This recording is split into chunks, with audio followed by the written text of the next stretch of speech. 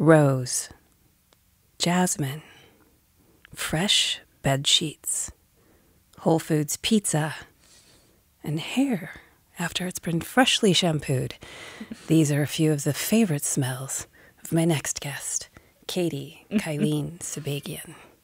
Katie, hi. I'm so glad you're here. It's wonderful to be here. And did I say your name correctly? Yes, Katie Kylene Sabagian, you did. Yes, I love that. You are a spiritual psychologist. What is that? Get ready for the real estate show that takes you across the barriers and into the danger zone. That Bitchin' Real Estate Podcast with your host, Tenacious T. I say psychologist because I'm a lover of the psyche. I love everything about who we are, the way we're built, our structure, but I don't look at things in the traditional sense. I look at them with spiritual eyes, so that's why I call myself a spiritual psychologist. And it's we're in a very strange time. There's a little pandemic and some different things going on. There has been a rise, it feels like, in more people finding interest in spiritual psychology, spiritual works, spiritual studies. But for you, that came on really early in life. Yes, it did.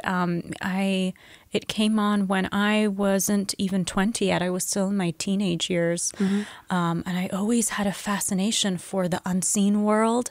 I always had a fascination for the supernatural, for mysticism, for things of that nature. I always had a hunger to know that there's more to life than just eating and sleeping and paying our bills. So it started from a very young age for me. And you were not born here, correct? No, I was born in England.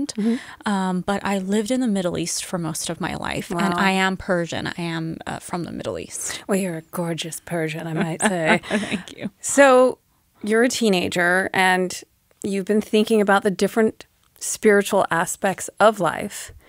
But what is your earliest memory of even being touched by spirit or the curiosity thereof?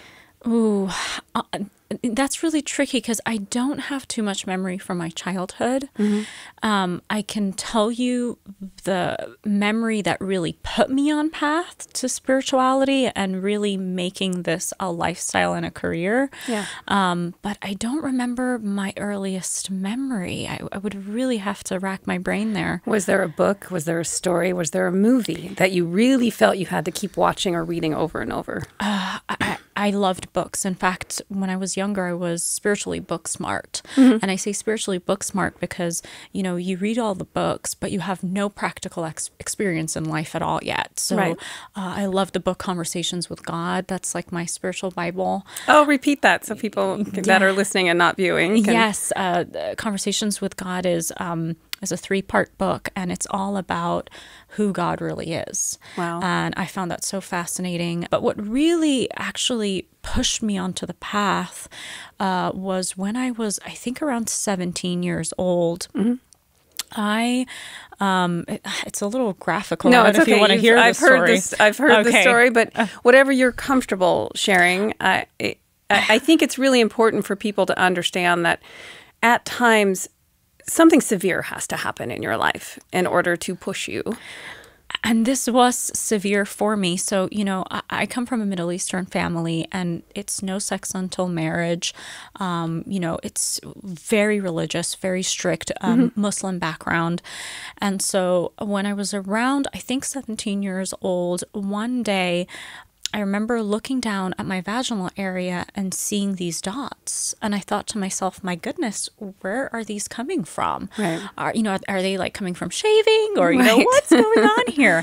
And then after a while, they start to grow into these very weird growths. And I couldn't tell my mom. Yeah.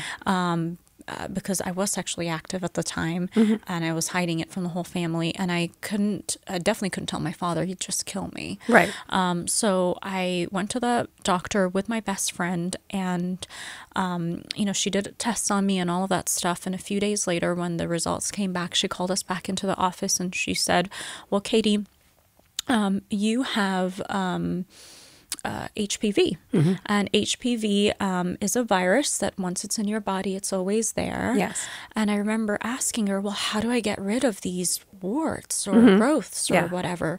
And she said, there's no cure for it. You have to basically boost your immune system naturally for it to kind of go down, but they can always come up again, you know, depending on if you're stressed or things of that nature.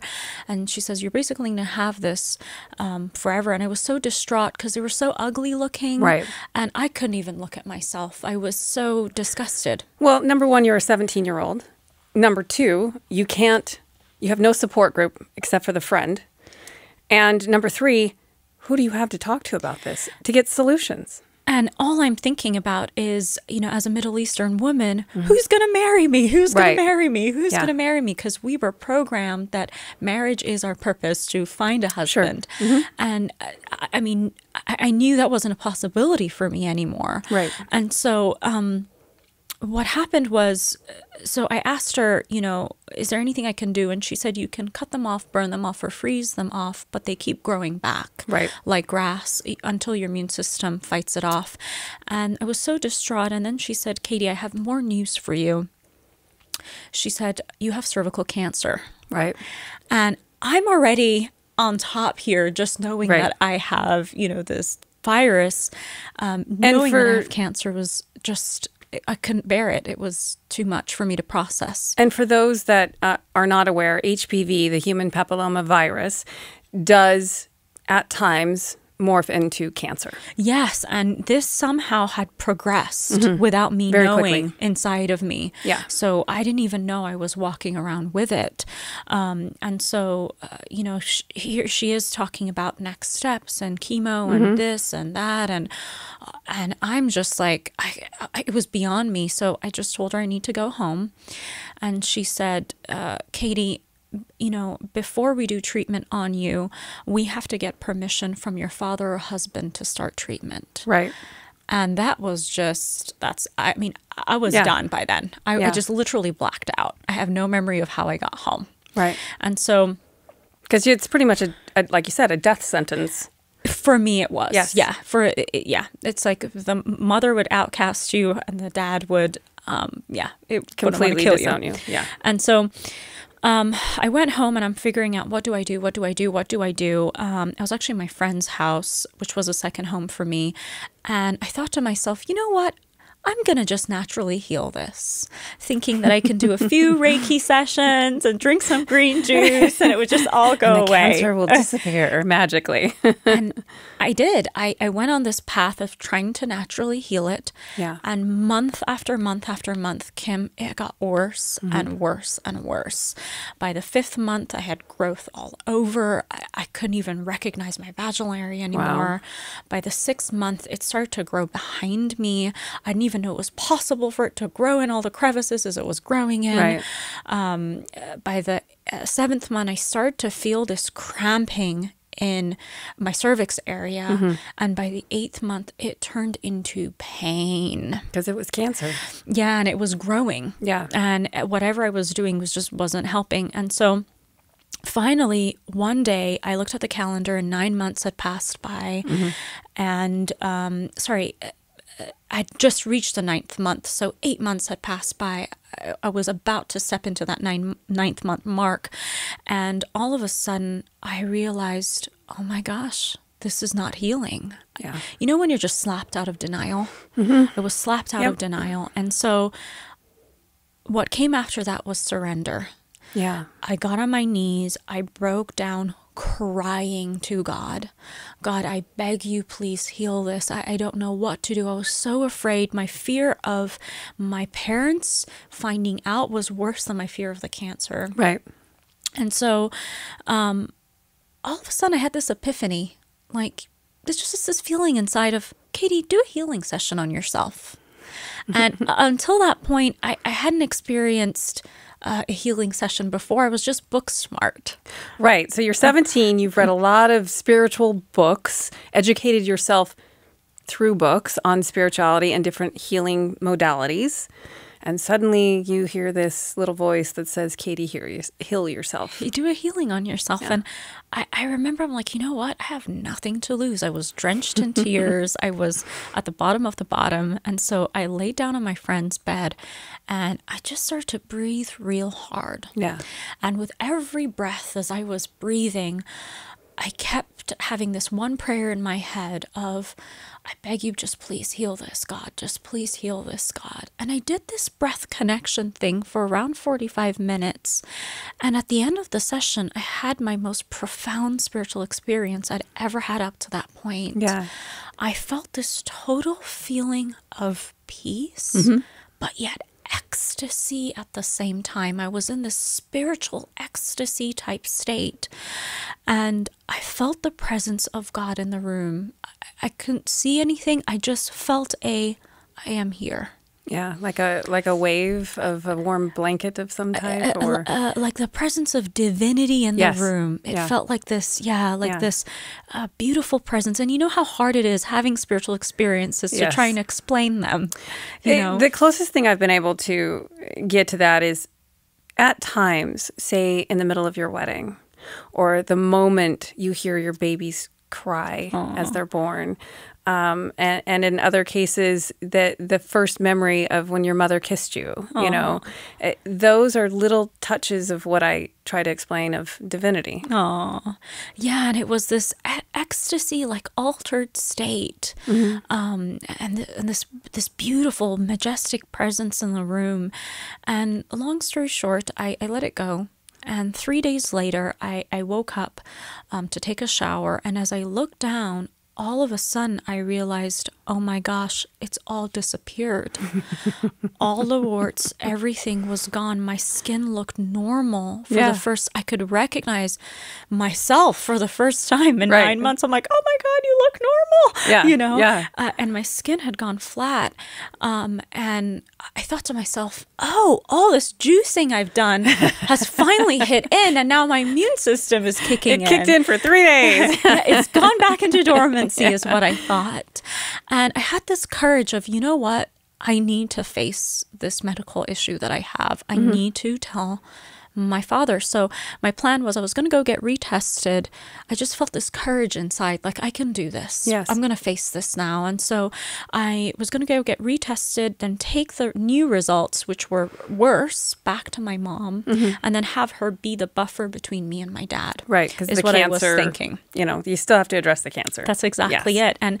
And the HPV's just gone dormant is Right. what I thought. And so I went back, got retested by the same doctor. And a few days later, she calls me into the room and she says to me, Katie, what work have you done on yourself? I said, I haven't done anything.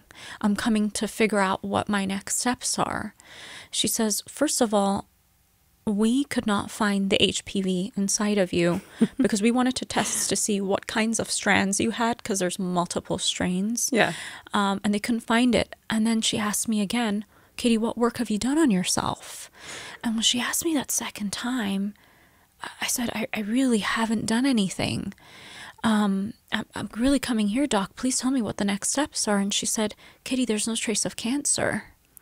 You know, and she puts both the files and she's very perplexed. Yeah. And all of a sudden it hit me. Yeah. Holy moly, that healing that day was a miraculous healing.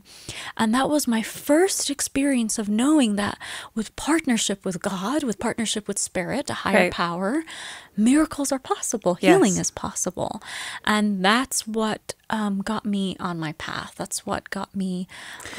And what's really interesting about this is it is hard for anyone to think that a spontaneous miracle can happen, no matter how small or how big. It's really hard to conceptualize that and accept that. Now, unless you've been in that situation, what do you think was the key element? Was it just the absolute wanting it to happen and wanting that connection without hesitation? Do you think that that's what gave you that connection? You mean what made the healing happen? Well, just what do you think in that moment, having come from books to that moment of I'm going to heal myself, to what usually takes years and years and years for someone to perfect? Was it just that moment of, I have nowhere to turn, I desperately need you, God, I surrender it all to you? Yes, it's actually a mix of two things. It's a mix of faith, knowing that there is something out there that really can heal us, watches over us, and takes care of our every need and has every antidote to every problem that we have. There is a knowing that there was something out there. There was God or spirit or whatever you feel comfortable calling it. But that's one part of the concoction. The other part is being in so much surrender that the ego is completely out of the way. Yes. That in one moment, that energy can come in and swoop in and bring about the miraculous for you. Yeah. And that's why some people sometimes don't have miraculous healings, is because most of the time we're not in a surrender state. Even as we're speaking right now, in our we're not in a surrender state. Right. You know, we're in our regular day-to-day, you know, working with our ego and all parts of us together type of a thing, you know? And the so ego. Yeah, that's right. The ego, the problem maker. But in order to have a healing, that ego has to completely be hammered down to reach a full surrender moment. Yes. You know? And a lot of people, again, will say, okay, ego. Well, you know, Katie, I live my life in servitude to my children and my husband and, you know, all of those things, but I don't have an ego, Katie. Well, that even in itself, denying of an ego, is in a way an ego. And what is a simple way to explain to someone what exactly the ego is? So we all have an ego because we need an ego to function in this physical world. If we don't have an ego, we wouldn't know where I begin and you end. And ego is literally what gives us each personal identity. Yes. If not, we would be blobs of energy, and I wouldn't tell where Kim begins and Katie ends. So we all have an ego. And so like a garden of flowers, an ego is the color of the flower. That's right. Or the ego maybe is the vessel in which the flower is in. So it's the stem, it's the leaves, and it's what makes the flower say, oh, you're a flower right there and I'm a flower right here. So it's kind of the container in which our spirit comes in through. I love it. I love it. And so we all have an ego. What happens is over time, as we go through the lifetimes, the ego just gets so twisted with so many misunderstandings and beliefs and programming. And then it kind of takes a life of its own, and then it starts becoming problematic. Would you say that young children, I'm talking really young, babies, 1, 2 years old, would you say that their ego hasn't quite been formed or programmed yet? Yeah. So, I mean, when they're in that state, they're in such a pure state. They still bring their baggage from other lifetimes. And that's why, you know, you're a parent. You've seen how you can have, you know, 2 kids, 3 kids, 4 kids, and one may be so calm from when, you know, she's young. The other may be a total terrorizer, you know, from, you know. We're talking my children. Yeah, they're all a handful. Yes. And so, like, they each bring in their different concoction of mixture of things with them from the past, you know, different gifts, different beauties, but also different blockages with them. And so, yes, there's so much, you know, it's like the world hasn't, the beliefs of this lifetime, you know, haven't really, you know, anchored inside of them yet, but they still bring in their past with them. Oh, that's so fascinating. Now, that in itself would be a 4-hour show. But I do want to go to, you're 17, you had this experience, you felt divinity without question. You knew it was there. And suddenly you were hungry for it. Now, all I wanted to know was, can I make this happen for others? How do miracles work? You know, is this just a one-off thing? Can this be repeated? And what is an environment in which a miracle can happen for a person? And that's what started to fascinate me. And that became my search after that, the journey after that.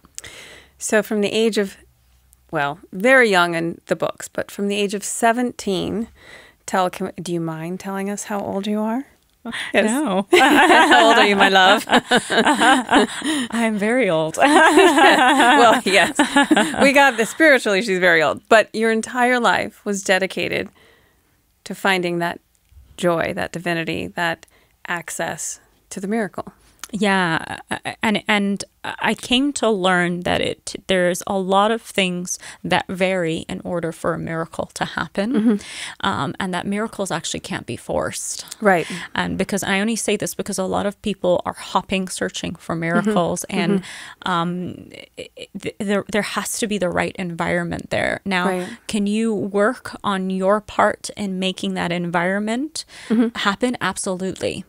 And we have to stop looking at miracles as this one-off thing. Right. Because sometimes miracles are happening in the background over time. Yeah. And if only people are patient enough, Right. they will bloom. Right. You know, so one thing that I learned is because we have the ego, most of the time we can't be in total surrender all the time. We just can't, we can't function that Right. way. And so one thing that can bypass that is if we continuously access spirit on a consistent basis. Yes. Over time, what starts to happen is layer by layer, spirit goes in there, bringing in the healing until it physically manifests out there for you. Yeah. And the first time I actually learned this was through a client. It was through a client that was very persistent client. I had this lady come in, her name was Patty, and she wanted to learn how to walk without a walker. She had hip problems, she had leg problems. I think she was in her late 60s, maybe early 70s, fun, vibrant, positive woman. Yeah. She made me feel like a grandmother, you know. Love it. Yeah, and she came in and she said, Katie, I want to learn, I want to heal and walk without a walker. That is my intention for why I'm coming in for a healing. Right. So we came in, we put her on the healing table, and she had a beautiful experience. We did a gateway healing on her, and she had an experience with her mother that had passed away, and it was tears, and it was a reunion, and it was so beautiful. And as soon as she opened her eyes, she said, "Do you do packages?" I said, "Sure. Do you want to do a package of 3?" She says, "Yes." She just had such a profound experience, and she got off the table. And remember, our intention was to heal her knees and her Yes. hips so that she could walk without a walker. Yeah. And she loved to dance.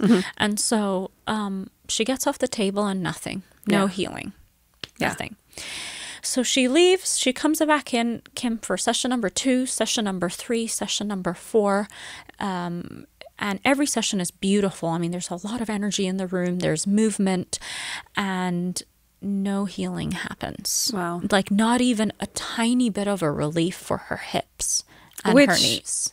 As the healer, how does that affect you? So at that time, I was taking it very personally. Right. Yeah, yeah. You know? Yeah. I've learned to really step back and realize it's got nothing to do with me. Right. You know, but at the time, yes, I was taking it very personally. I was like, oh my gosh, she's done 4 healings and Yeah. it still hasn't healed yet. That's what I was thinking in my head. Yes.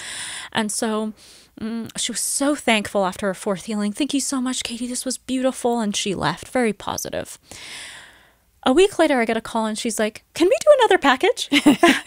And I'm like, sure, Patty, but I just want you to know that the healings are out of my control. Right. Yeah, You know? And she said, oh, sweetheart, it's no problem at all. I just love the experience. I want to come in.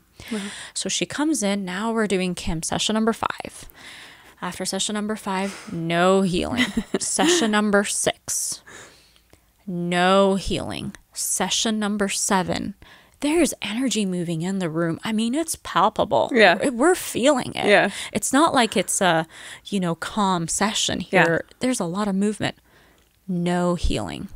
That night she goes home and her symptoms become worse than they were. Oh. So her knees flare up. She's in total pain. She has to ice pack, heat pack.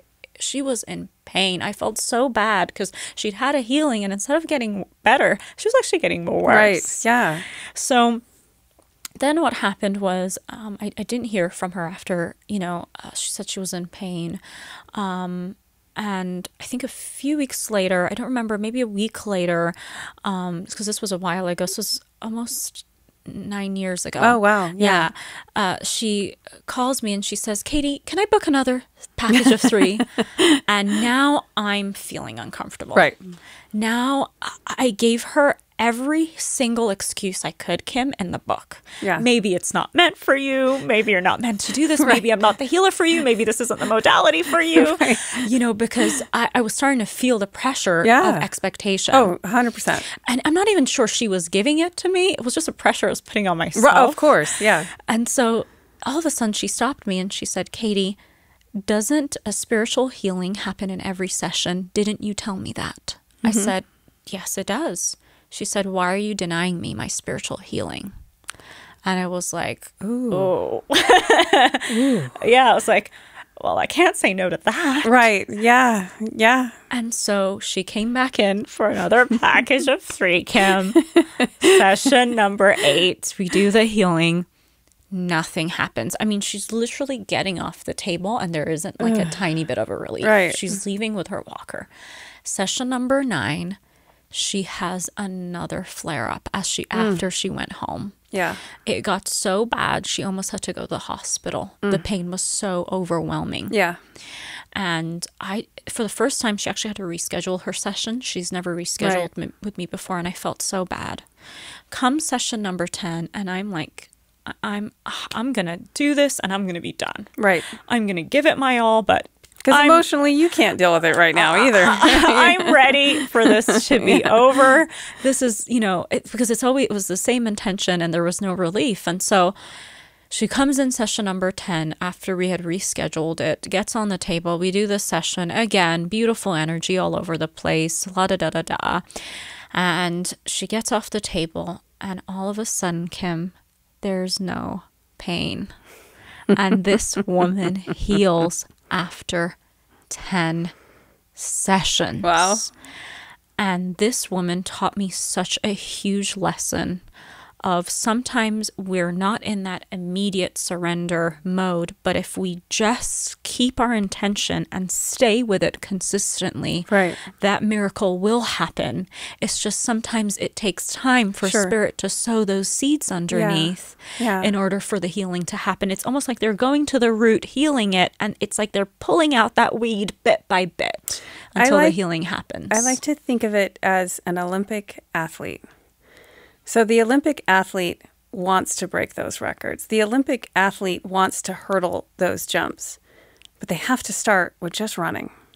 Exactly. And then hopping. And then leaping before they can really jump. And then even then, they have to keep practicing and going and going and going if they think that they want to reach the finish line. That is something that I very slowly discovered myself. But as someone who does this for a living, I feel like your entire desire is to be able to teach people how to access this modality so that they can bring themselves up out of their own pain. Absolutely. Right? So you're setting on this path to become the Olympic athlete of healing and miracles. But it took you a really long, long time, too. It's not like, again, miracle takes time, but it took time for you to actually learn how to implement it as well. You trained in, was it Delphi? Is that how they say it? So the healing wasn't something I learned. Gotcha. The healing actually happened after I had my own experience. I went through a year of using people as guinea pigs. Oh, nice. Well, if you need one again, anytime, say no. And I basically tried to see if I could recreate the same thing. Gotcha. But I did go to Delphi to learn how to read. That was something I did not know how to do. Yes. So I did not know how to read people. I did not know how to read the psyche. I did not know how to read energy. So the ability to channel and learn how to read was developed at Delphi. And it took me a whole year after going there to even be able to get a little bit of a something. Sure. It was like a black screen for an entire year. So let's, we're going to simplify this just a little bit. A lot of the times people think that the gifts come from the training on how to channel, how to access spirit, how to release yourself to that realm, we'll say. But people really do have gifts that they've been shown. I think we all have the same gifts, honestly, but some of us have been shown how to access and work them. And in that moment at 17, you were shown your gift. Yeah, and I think you're right. We all have gifts, and we all have a unique structure of what those gifts are. So like, and we don't just have one gift. People just, it's so funny. Like these days they're like, oh, you're a psychic, you're a this, you're a that. It's not like that. No. There are multiple gifts together combined in one structure. Yeah. And we each have this unique combination of these beautiful gifts inside of us. And sometimes what happens is that they're literally just sitting dormant in the background. They need to be awakened. Yeah. And so we all have them, and they may look a little different. Like you may have a little bit more telepathic abilities. Sure. Someone else may be a little bit more psychically, empathically sensitive. I'm just giving silly examples. Yeah, of course. But what happens is over time, the more we step into that spiritual energy with consistency, the more it opens up and the more it expands. And till this day, Kim, it's continuing to expand. Yes. It's not like it opens and then it's done. There's, continual space for expansion. Yes. Almost like a business. Yeah, that's right. So if you were to really be passionate about being a successful business person, and no matter what you're doing, it can be stock market, it can be real estate, it can be art, you can't just pick up the tool and expect to be the best. Sometimes you can pick up the tool and discover, wow, I really can draw, but it certainly doesn't make you the best. No, mastery takes time. Yes. Mastery in anything takes time. And that includes spirituality, that includes business. And I actually think spirituality and business work hand in hand. And the reason I think they work hand in hand is because in order to be an entrepreneur or a business person, you really have to know yourself. Yes. And I'm not talking about knowing, what time to sleep, what time to wake up, what foods are good for your body. Yeah. Although those are well, so yes, important. This is true. I take that back. Yeah. Scratch that. No, they are important. but that's not the knowing thyself that I'm speaking about. Right. The knowing thyself that I'm speaking about is knowing how God built you. What is the structure of the way you're built? What makes your soul so unique? What are the lifetimes that you've gone through in the past? And what is the foundation of what you have built? And what is a turnoff for me, Kim, is when people give you very generic advice for your business or for your purpose or your path. Sure. And can I share another story? Oh, yes. I love stories. Absolutely, yes. And this is a story of why I don't like generic advice. Well, do you believe in magic now? Part 2 of Katie Kylene Sabagian and the famous questions coming up.